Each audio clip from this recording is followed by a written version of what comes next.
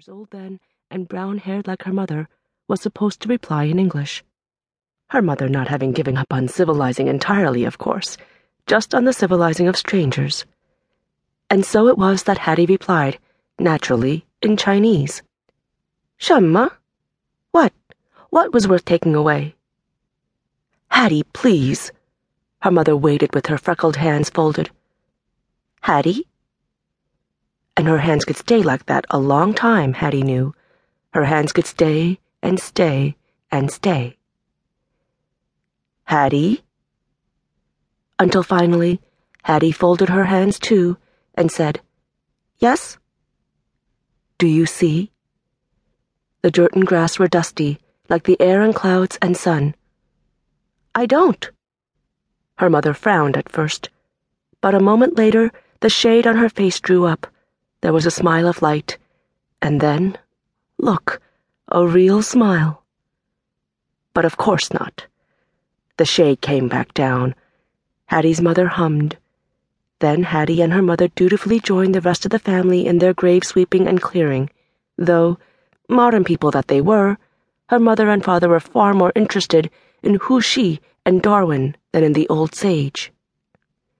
Ritual. The 5 relationships.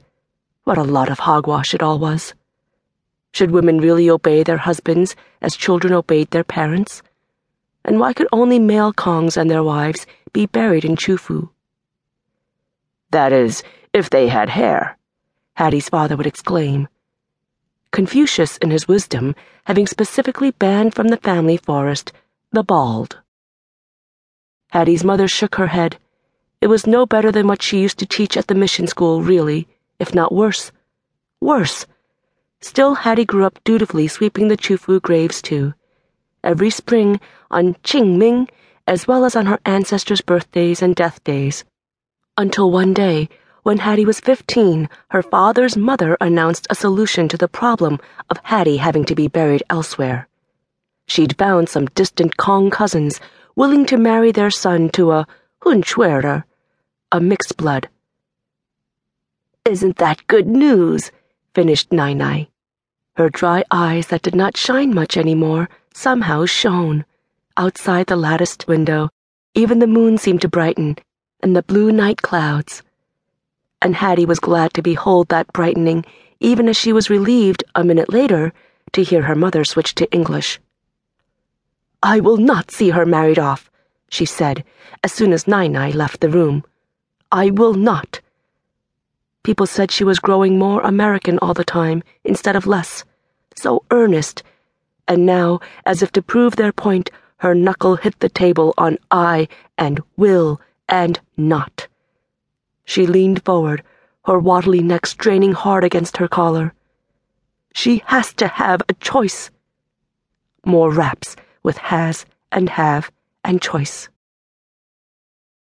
Hattie's father raised his smooth hand. Though his wife was the Westerner in the family, he was the one in Western clothes, pants and a shirt. He wore a length of rope for a belt and answered in English. Excuse me, teacher.